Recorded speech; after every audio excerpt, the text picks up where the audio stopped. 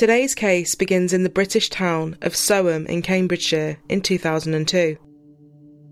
It's a fairly peaceful, rural, quiet market town with a population of just over 10,000 people. But the peace and tranquility of the town would be shattered one late afternoon in early August. News began to spread that two 10-year-old girls were missing, and the search was on to find them. The events that had actually transpired in Soham that day would shock the small community, enrage the nation, and even travel across seas. This is the case of Holly Wells and Jessica Chapman, 20 years on.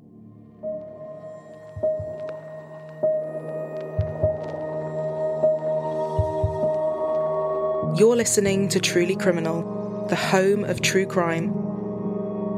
To see the video version of this case, including the footage and photos, you can find us on YouTube. Just search for Truly Criminal.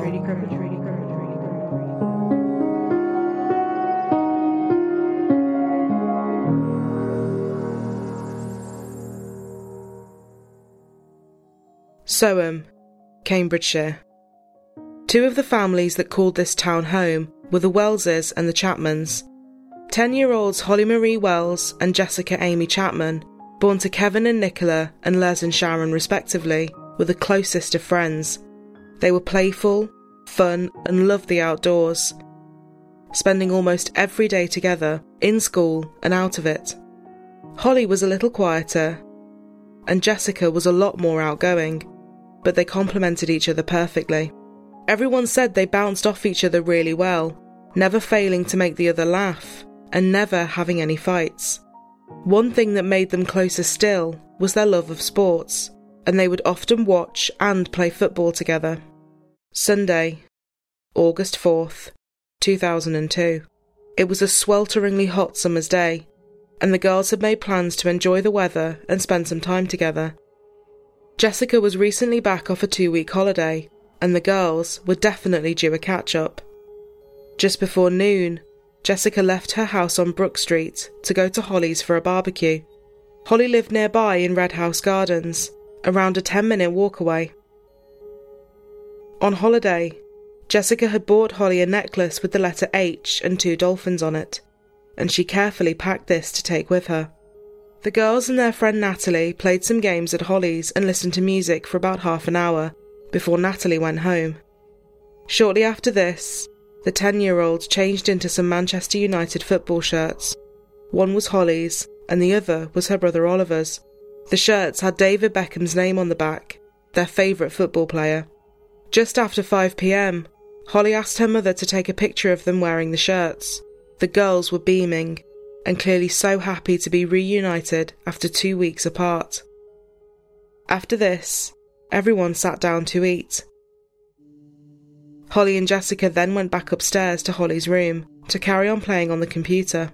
A little after 6:15 p.m, they both left the house without mentioning it to anyone.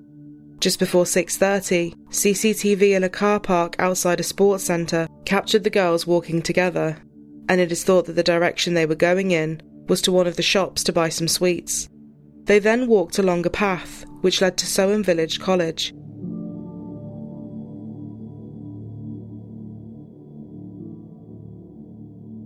At 6:33, they were spotted in the neighbouring streets of College Road and College Close. At 8 p.m, the families, thinking the girls were upstairs, realised they were actually not in the house, and after a search of the area, Holly and Jessica were reported missing just before 10 p.m. Within hours of their disappearance, police from 3 forces and hundreds of townsfolk have joined the hunt for Holly and Jessica. Disappearance is incredibly out of character. They haven't been missing before. Very well balanced, very bright young girls. Everyone was rattled by the girls' disappearance, and it seemed something was very wrong right from the beginning. They knew the area well, and most people knew them, so the idea that they had simply walked off and gotten lost seemed very unlikely. The community looked out for each other, and everyone was in agreement that if someone had seen them or recognised something was wrong, they would have stepped in to help. The police based their headquarters at the girls' primary school. and it's safe to say that the disappearance of the girls took over the media and was front-page news for most days. It's now the biggest investigation into missing children the force here has ever undertaken. The photo of the girls in their football shirts taken just hours before they had disappeared was released to the media, and is one we think many will remember. The search parties were huge and growing by the day, and people were travelling from everywhere to report on the case and help in any way they could. Police had looked over the girls' primary school as well as the secondary school just down the road, Soham College. But nothing turned up. As the days passed, although police didn't say it, it was becoming clear that Holly and Jessica had probably been met with harm. This afternoon, both Holly's and Jessica's parents joined the police in making a desperate appeal for help. I don't allow her up the street on her own at all. At all. We don't allow her anywhere. No. On her own. They'd both be frightened. Jessica doesn't like the dark. We love them so much. We just want them home. Just anyone who's got children must know what we're going through. Both sets of parents were adamant their daughters were taught that talking to or trusting strangers was not something they should do, and the head teacher of their school agreed, saying, "The possible danger from strangers is something we have impressed upon the children from an early age." This made the police think they had potentially been approached by someone they knew and possibly trusted. The reward for any information about the girls was now sat at a huge £1 million. Investigators questioned every registered sex offender in the Cambridgeshire and Lincolnshire area. Over 260 registered sex offenders from across the UK were also questioned, but all of them were eliminated. The girls' favourite player, David Beckham himself, even made a plea for their safe return, telling Holly and Jessica they weren't in any trouble, that their parents loved them and needed them home. One person that was keen to talk to police and share his story was the caretaker of the secondary school, Soham Village College, 28-year-old Ian Huntley, and he was someone that fast became a regular face in the media. Jeremy Thompson was the presenter for Sky News at the time, and he secured what would become widely circulated interviews. 6:15 p.m. The timeline on that Sunday night, the 4th of August, puts the girls here, right in the forecourt of the village college, the local education centre. We know they'd been to the sports centre just across the road a few minutes before to buy some sweets and were carrying on walking through what would have been very familiar territory. Their primary school, St Andrews, is just across the back of the village college here. How do we know they were here at 6:15? Well, we have an eyewitness. Ian Huntley here is a familiar figure. Evening, Ian. You're the school caretaker. The girls, Jessica and Holly, would know you, and they saw you on the front doorstep. What went on? Well, I don't know the girls. I stood on the front doorstep grooming my dog down. She'd run away and come back a bit of a mess. They just came across and asked how Miss Carr was, as she used to teach them at St Andrews. I just said she weren't very good, as she hadn't got the job. And they just said, please tell her that we're very sorry. And off they walked in the direction of the library over there. You may, as it turned out, have been the last person to actually chat to them before they vanished. Yeah, that's what it seems like. It seemed fine, very cheerful, happy, chatty. I didn't see anything untoward, nobody hanging around. You know, just seemed like normal, happy kids. And it's a mystery? Absolutely, yeah. Yeah, absolutely. I mean, everybody around here, I've been speaking to a lot of people, and what they're saying is, while there's no news, then there's still that glimmer of hope, and that's basically all we're all hanging on to. I just wish I asked them where they're going or anything which might have stopped all this from happening. He declared himself to be probably one of the last known people who had seen the girls that day. Ian and his partner Maxine Carr lived together, having met in Grimsby in 1999. They then moved to Soham for their jobs in 2001. 25-year-old Maxine was actually a teaching assistant at the girls' primary school. Holly and Jessica adored her and would often draw her pictures and write her notes. A month before, in July, Maxine applied for a full-time teaching assistant position at the school, but she was unsuccessful. Holly had burst into tears when she had found out and gave her a hand-drawn card which read, "I'll miss you a lot. Thank you. See you around school. Miss you. Love, Holly. Well, it's been probably the worst night so far last night. We've had and experienced friends and family searching in ditches, in rivers, looking for shallow graves for our children.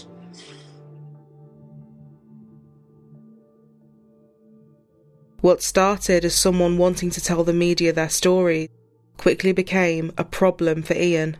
Everyone now wanted an interview with him, and he started asking the reporters to make sure the footage of him stayed local. It doesn't help the fact that I was one of the last people to speak to them, if not the last person to speak to them. I keep reliving that conversation and thinking perhaps something different could have been said, perhaps kept them here a little bit longer and maybe changed events. Your neighbours, think about your neighbours, who's to the left of you, who's to the right, and think of any strange behaviour or anything like that. And I think it's a very good idea. But it's very frustrating knowing that we have people that way inclined amongst us and us not knowing who they are. It's just very upsetting, you know, and to think that I might be the last friendly face that these two girls had to speak to. I don't want any of the national press to have hold of this interview. I'm doing this just for local television, as I believe the children are still local, and it's only relevant really to the local areas. It's not going to be in the national interest to hear what I've got to say, really. Police retraced the last known steps of the missing 10-year-olds. Girls dressed in identical clothes follow the route Jessica and Holly took 6 days ago. Detectives now say there is no evidence that Holly and Jessica went to meet someone they contacted in an internet chat room. Clarence Mitchell reports from Soham. Taking their walk towards the unknown, these are the last identified steps of Holly and Jessica. Recreated by two young girls from a drama company in Cambridge, they were wearing identical clothing and jewellery to the missing 10-year-olds. Their Manchester United shirts the same, along with their sports trousers. Their hair, too, styled as closely to Holly and Jessica's as possible. The aim to jog people's memories of last Sunday. The pair had left Holly's home near the centre of Soham around 5:40 p.m. after spending some 20 minutes on a computer. Next, after 6 o'clock, they were seen a number of times in nearby Sand Street, heading towards the local sports centre where they were caught on CCTV cameras.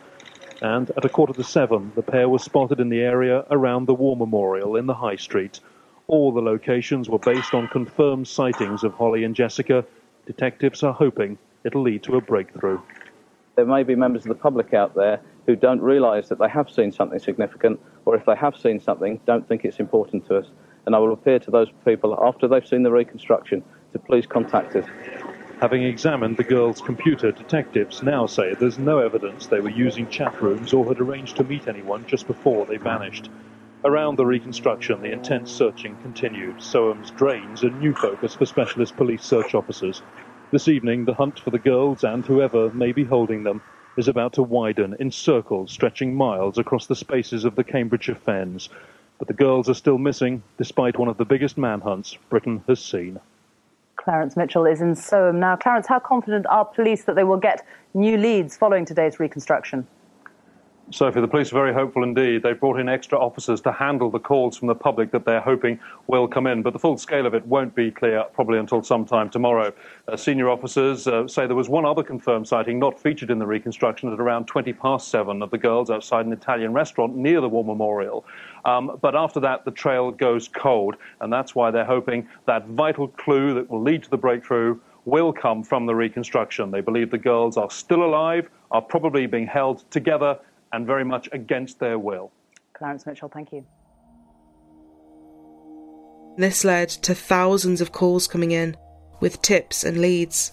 The small and usually fairly quiet police station was becoming overwhelmed, and Detective Chief Superintendent Chris Stevenson was asked to take over the investigation. He said the first thing he did, as unusual as it sounded, was scale things right back. He explained that the case had travelled so quickly across the nation, they needed to change their focus and start at the beginning, local and close to the girls' homes. A full look at Holly and Jessica's last known steps were looked at again, and this time far more thoroughly. Everything was a fairly quick walk away from the girls' homes. The pair lived just around the corner from each other and a short distance from their primary school, with lots of little shops along the route. They wouldn't have any reason to venture too far out.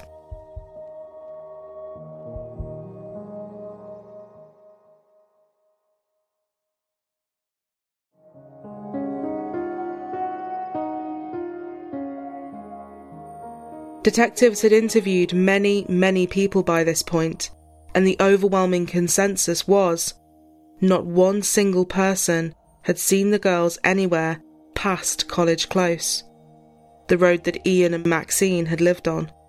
There was no more footage, no witnesses, and simply no trace of them past that point. Following the route that had been already mapped out on CCTV, and with the help of a forensic engineer looking at where Jessica's phone had pinged off the towers, the team narrowed a lot down. The forensic engineer determined that Jessica's phone had been manually switched off sometime after 6:37 p.m, and the phone tower it had last hit was just by Soham Village College and close to Ian and Maxine's house. It was fast becoming obvious to the investigating team that Ian Huntley, at the very least, knew more than he was saying, and at the most and worst, he was somehow involved. His face was a regular fixture in the news, and the pressure of the press was getting to him. As the police continued to monitor him, they noticed he was starting to lose weight and had deep bags under his eyes. At one point, he broke down to the officers going door to door in his area, crying and saying, "Am I a suspect? You think I did it, don't you?" Maxine Carr was also talking to the media and joining in the searches for her young students, and just as Ian was now facing scrutiny, so was she. Again, Jeremy Thompson got the scoop. You knew the girls, what were they like? Lovely, walking, laughing. They was happy as Larry. There was nothing wrong with them. They weren't upset or anything like that. They're ever so funny, brilliant, they're kind to everybody. They wouldn't say a bad word about anybody. And they love their families and everything, which is why nobody believes that they would ever run away. They was very close to all their family. This is something I'll probably keep for the rest of my life, I think. It's what Holly gave me on the last day of term. She was very, very upset because I didn't get my job. And she just gave me this with a poem on the inside saying to a special teaching assistant, really. And we'll miss her a lot and we'll see her in the future. And that's the kind of girl she was. She was just lovely, really lovely. That's really very sweet, isn't it? Yeah. Maxine, thanks for taking the time to talk to us. That's very kind. As soon as the interview was over, Jeremy's producers turned to him and said, "That was odd, wasn't it? Didn't she refer to them in the past tense?" They rolled the tape back, and sure enough, she had. Which Jeremy Thompson said was a little chilling. And that's the kind of girl she was. She was just lovely, really lovely. Although eyebrows with reporters and police were raised, it still wasn't enough to confirm anything. One officer recalled that as they were conducting their door-to-door inquiries, Ian leisurely slumped over the side of the door of the police car, very casually, without a care in the world. He asked just one question: how long DNA stayed around for, and a detective noted 3 fairly big scratches on his face, but he quickly told them it had come from playing with his dog. Ian Huntley's inability to stay out of the media and the investigation meant that people from back in his hometown of Grimsby soon saw his face and recognised him. Peter Craig, a reporter for the Grimsby Telegraph, started receiving calls from the locals, and they had some dark stories about Ian's past that they thought were relevant and wanted to share. It turned out that Ian had a long list of offences, both confirmed and alleged, which included 9 allegations of rape, indecent assault of underage girls, and harming animals. By his own admission, he had had many sexual encounters with teenage girls, and girls as young as 11 had reported that he had sexually assaulted them. As none of the cases had gone to trial, this was not reflected in a criminal record. But the Grimsby Telegraph knew they couldn't simply sit on this information. Ian Huntley was someone who needed to be looked at. The more that came out about his past, the darker the situation was looking.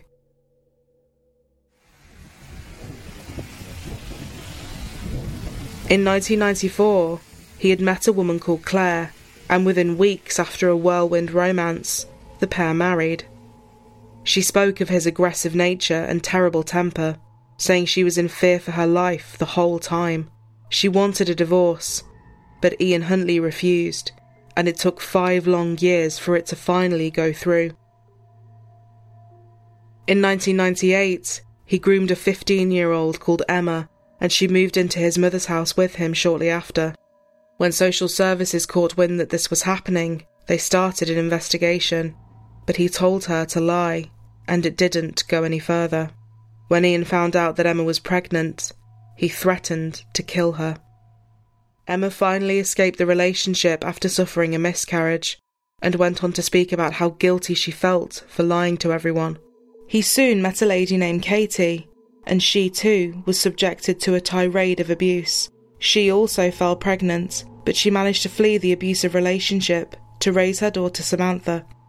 Whilst all of this was going on, Ian was still married to Claire.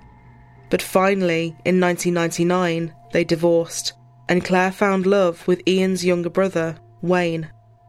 Everyone in the Grimsby area was talking about it. They all knew of Ian Huntley's perversions, and were shocked that nothing was happening about it. After he met Maxine, the pair moved 2.5 hours away to Soham, in the hopes he could avoid his past and start over with no one ever finding out. Their relationship had started off well, and she told people she was head over heels. Ian was romantic and caring, buying her gifts and flowers, but her sister recognised it as love bombing, which is when someone is showered with excessive attention and gifts with the aim of making them feel dependent. The relationship quickly soured. Ian soon became violent and controlling, just as he had done with his past partners, and the neighbours had often heard him being physically and verbally abusive to Maxine. With everything they were uncovering, as well as everything they already suspected, police asked Ian and Maxine to come in for a voluntary interview, which lasted about 7 hours. Maxine said that she had been at home with Ian on the night in question, and went into a lot of inane detail about the day. And is that a normal thing that he would do after dinner on a Saturday? It is when I want him hot lunch. Cauliflower, cabbage and roast potatoes. So you prepared all that? Yeah. I've asked him 18 times what they said. Did they actually ask for me? Which directions did they come in? Yeah. Did they say where they were going? Did they say anything about barbecue? I mean, I've made him feel like a suspect in his own right, really. In Ian's interview, he was the exact opposite, staying silent for huge periods of time. At one point, he was asked what Holly was wearing and what she looked like, and he didn't speak for almost a minute. I remember looking at the Man United tops, thinking good taste. I would say blonde hair,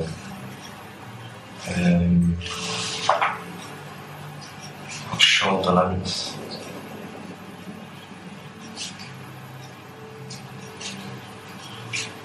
very slim. I can't remember anything else about it. Any of this, Ian, was there any occasion that you actually came into contact, physical contact, with the girls? Physical contact? Yeah. But it turned out that Maxine had been out in Grimsby on August 4th, and not at home with Ian. This not only proved her whole story was a lie, but it also meant that Ian now didn't have an alibi at all. But the pair were soon released, as although the police had a lot of circumstantial evidence, it just wasn't enough to hold or arrest them.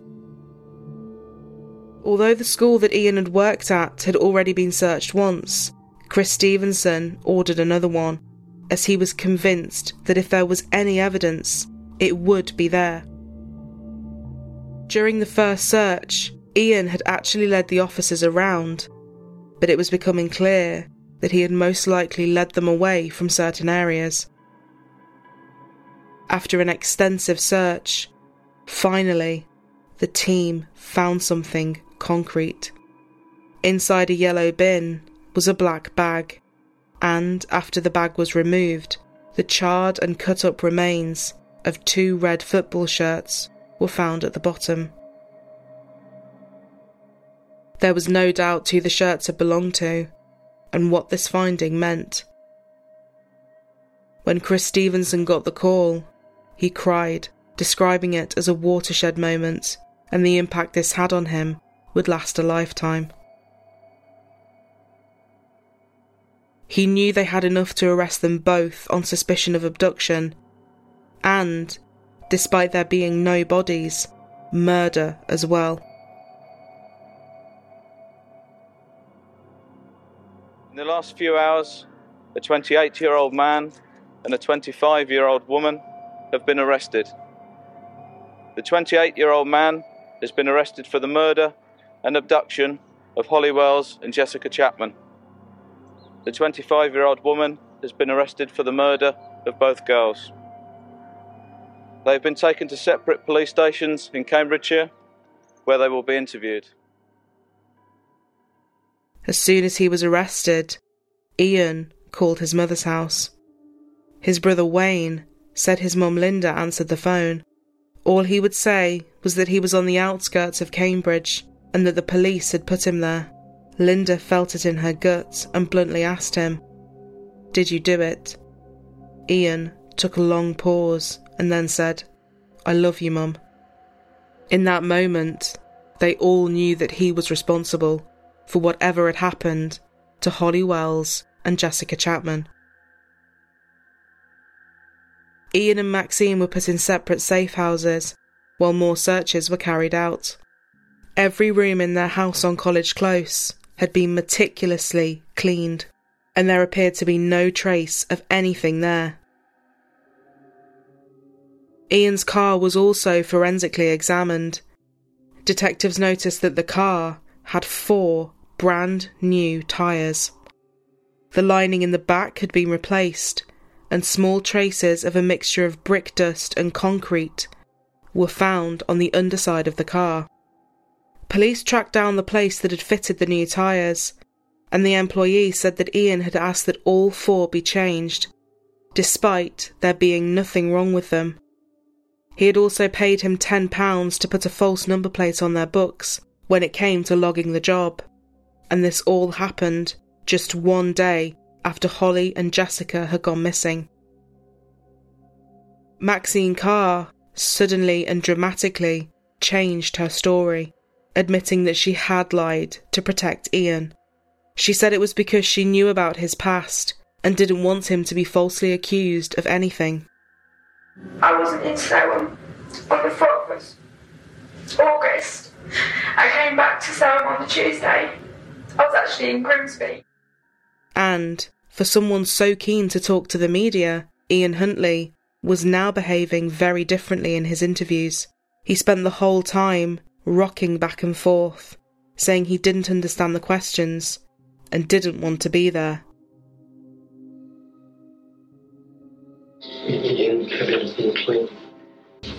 College Close, so... Anything you do say may be given in evidence. Now, do you understand that you are under caution? Sorry, can you repeat that? You understand that?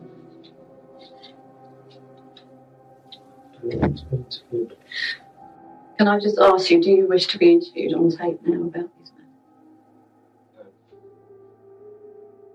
Police were left with no choice but to send him for a mental health check. Outside of the interview rooms, the searches continued. Although most people understood the girls wouldn't be coming home alive, many still refuse to believe it. With no real clues as to where the children are and what state they're in, searching these vast areas of fenlands is difficult. So these friends of Holly's parents have chosen an area close to the A10 Cambridge Road, where the two girls were reportedly last seen. It's the helplessness, but as long as there's something to look for, we just never give up hope. Almost 2 weeks since the girls had last been seen, the search for Holly Wells and Jessica Chapman came to a crashing halt, snatching away the little bit of hope that people had been clinging on to. To discover if they are indeed those of Holly Wells and Jessica Chapman. A member of the public found 2 small, decomposing bodies lying side by side in some thick woodland.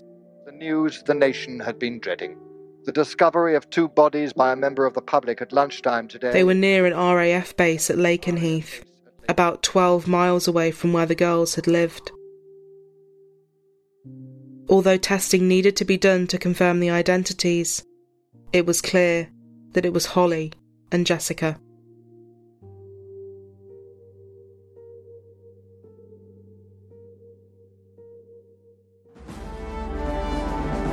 This is CNN. Fear and mourning grip southern England, where authorities say 2 bodies found in a rural area are almost certainly those of 2 missing 10-year-old girls. 2 suspects are being held on suspicion of killing 10-year-old Holly Wells and Jessica Chapman.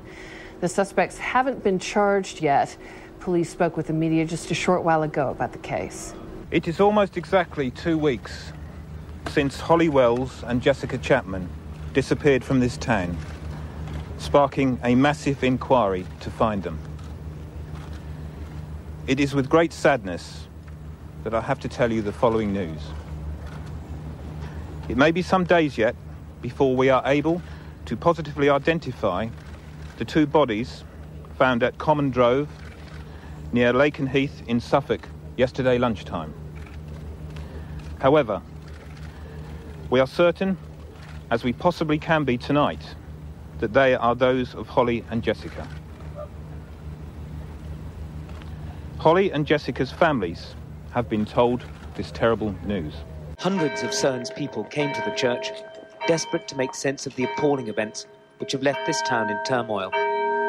Just 7 days ago, the congregation here prayed that the 2 10-year-olds were safe somewhere.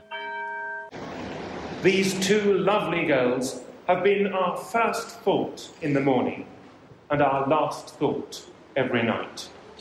We cannot even begin to imagine how harrowing this nightmare must be for them.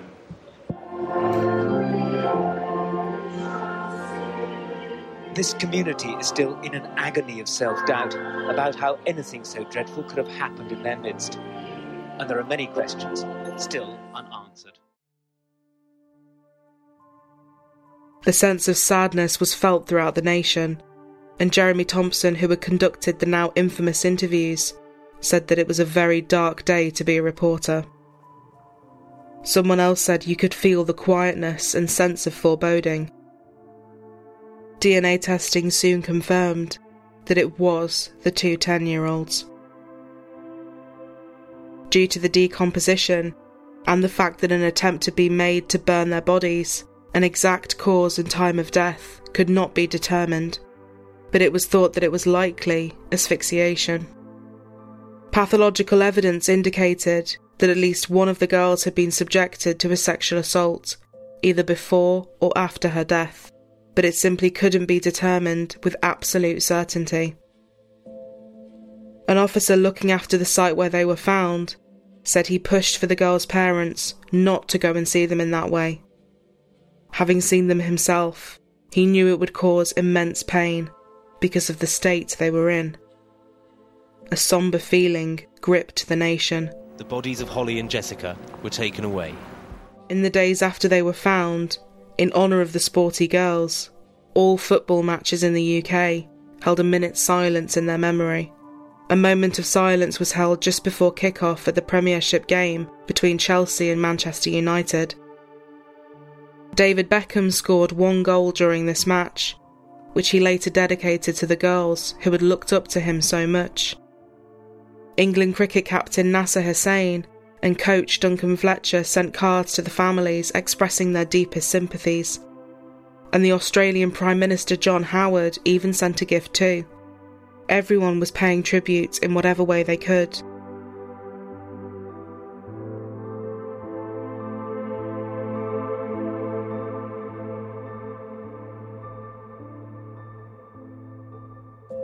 And one group of boys who were unable to afford flowers left their football for them, which was covered in messages they had written themselves.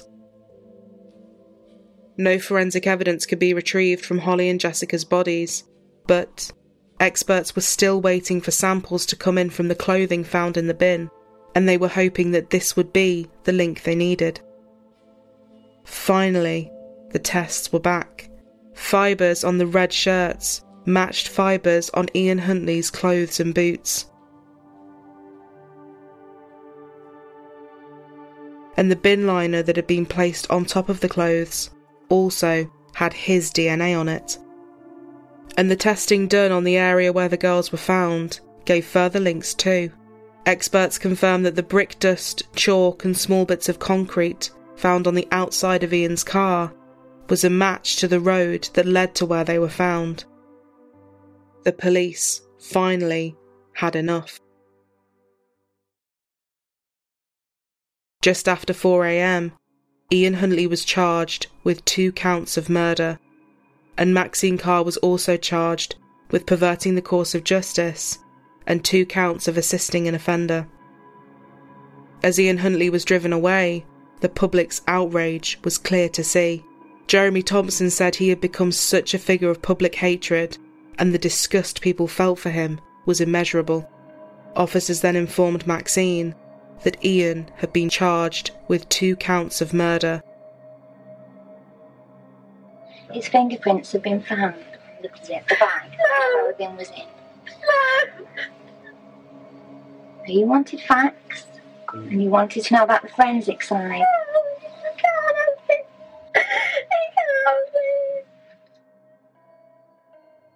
A service is to be held at Ely Cathedral later this afternoon to honour Holly Wells and Jessica Chapman. The murdered girls' parents will join police and residents of their hometown of Soham to the service, which is by invitation only. The cathedral's dean describes it as a celebration of Holly and Jessica's lives. One of the great fears had been, up until this stage, that the 2 schools at the centre of this tragedy, both St Andrew's School, which Holly and Jessica both attended, and also the local secondary school, the Soham Village College, because they've been closed off as police crime scenes up until now, might not have been able to open in time. Now, we heard this morning from the headmaster that not only will they be opening at an appropriate moment, but also he's hoping that it will prove something of a new beginning for these traumatised children. The first few days of term will be different, as children and staff gather for the first time since these terrible events unfolded.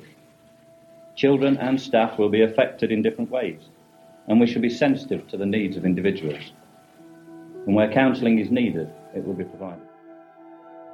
As anger poured out onto the streets, Holly Wells and Jessica Chapman were finally laid to rest.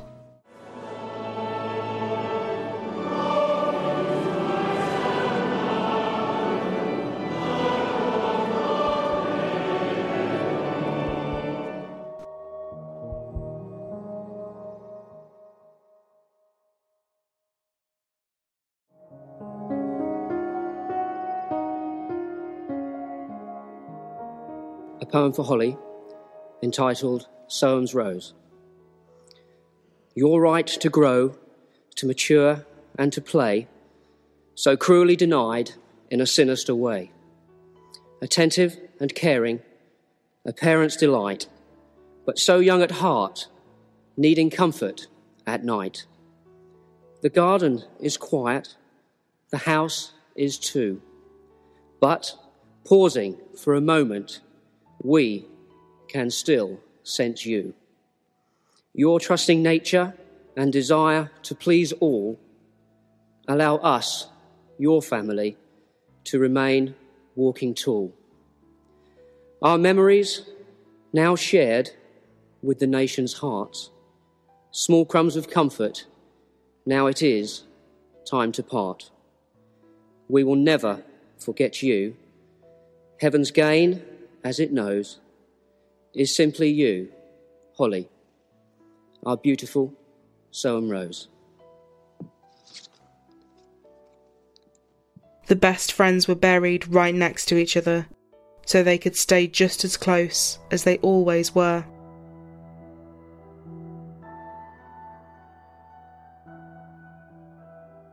Ian was still being held in a secure hospital, and all hearings were put on hold. Police were convinced that Ian was feigning his mental health issues, but waited patiently on the judge to make a decision about whether or not he was fit to stand trial.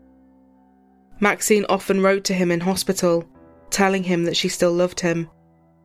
But by December 2002, she stopped communicating with him completely. To the relief of the police and the prosecution, after 50 days of evaluations by experts, the judge ruled that Ian Huntley was fit to stand trial. He was moved from hospital into prison. Both he and Maxine entered pleas of not guilty,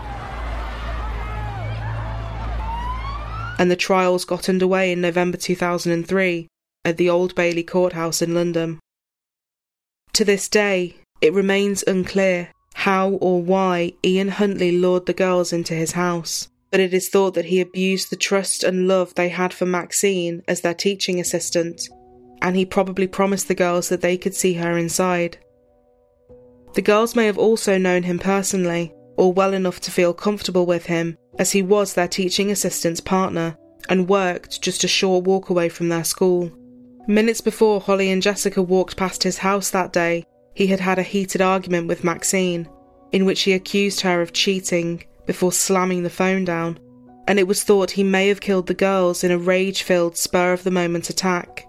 Others believed it was premeditated and sexually motivated.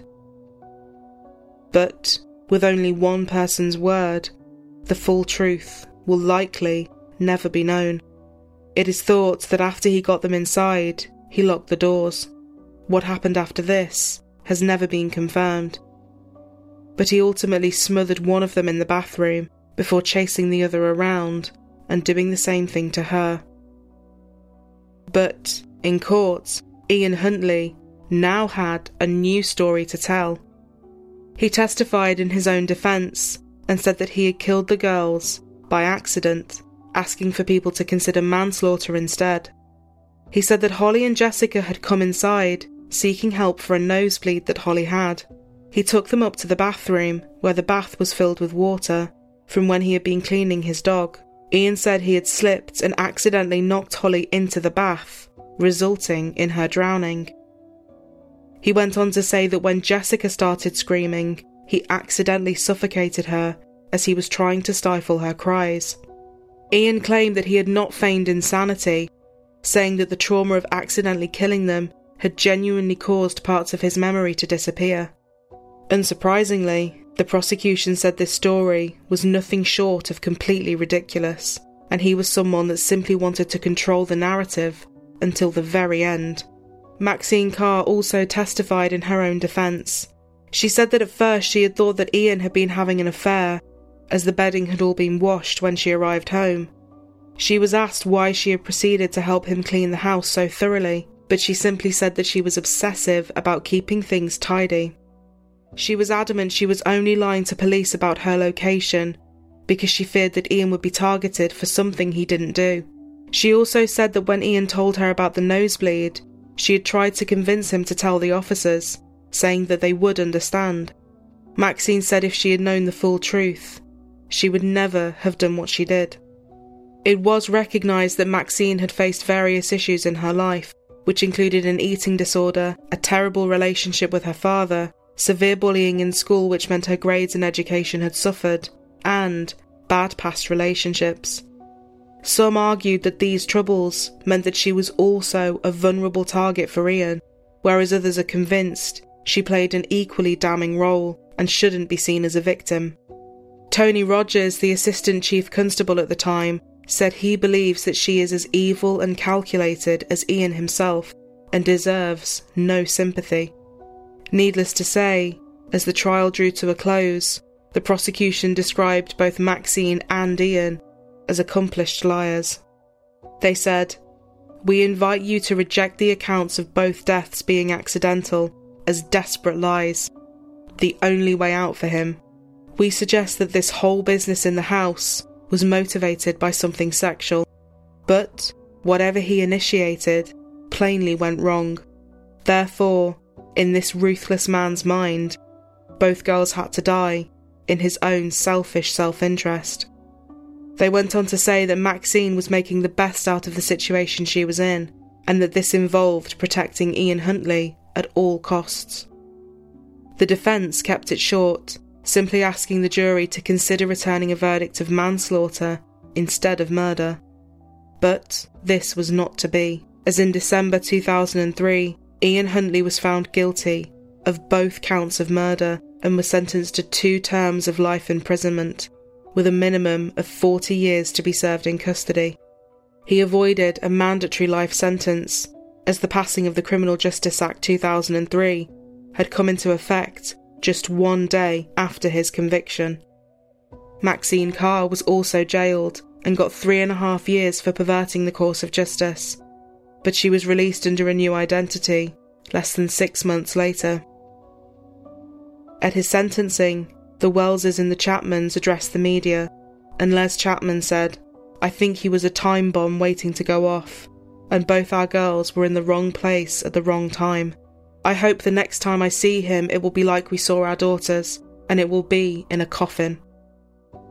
After the trial was over, questions surrounding how Ian Huntley was ever able to gain a job as a caretaker in a school were asked, and this prompted the Bishard Report, a public inquiry into child protection, headed by Sir Michael Bishard, to be put together. Ian Huntley had lied about everything, including his last name, and what he told the school was not checked or cross-referenced before he was hired. It also came to light that Maxine Carr had falsified her grades to get into the primary school as a teaching assistant, and this was not picked up on either. The Bishard Report made a list of recommendations which would hopefully prevent anything like this happening again. A brand new police database was set up, which allows for different police forces to share information about offenders. Ian Huntley continues to face attacks in prison, including having boiling water poured on him and his throat being slit. He has also taken several overdoses since his sentence started. The Soham killer is set to sue the prison services after being attacked with a razor blade by one of his fellow inmates. Huntley needed hospital attention after his throat was slashed by an inmate at Franklin Prison in County Durham. He says that prison officers failed in their duty of care. The Ministry of Justice has said that they will defend against the claim rigorously, as critics attacked what they called a compensation culture spreading through Britain's jails. It's not the first time that Huntley's been attacked. Another inmate threw boiling water over him at Wakefield Prison in 2005. He is not eligible for parole until 2042, by which time he would be 68 years old. But whether he is ever granted parole at all is another question. Many agreed that Ian Huntley was his own undoing. By the time he had killed Holly and Jessica, he was already a callous, dangerous and narcissistic criminal, and his desperate need to stay in the media and the investigation, gaining attention and minor fame, says everything about his character. In 2004, Ian's parents said he had finally admitted that killing Jessica wasn't an accident, but they were still trying to get him to tell the full truth about both girls.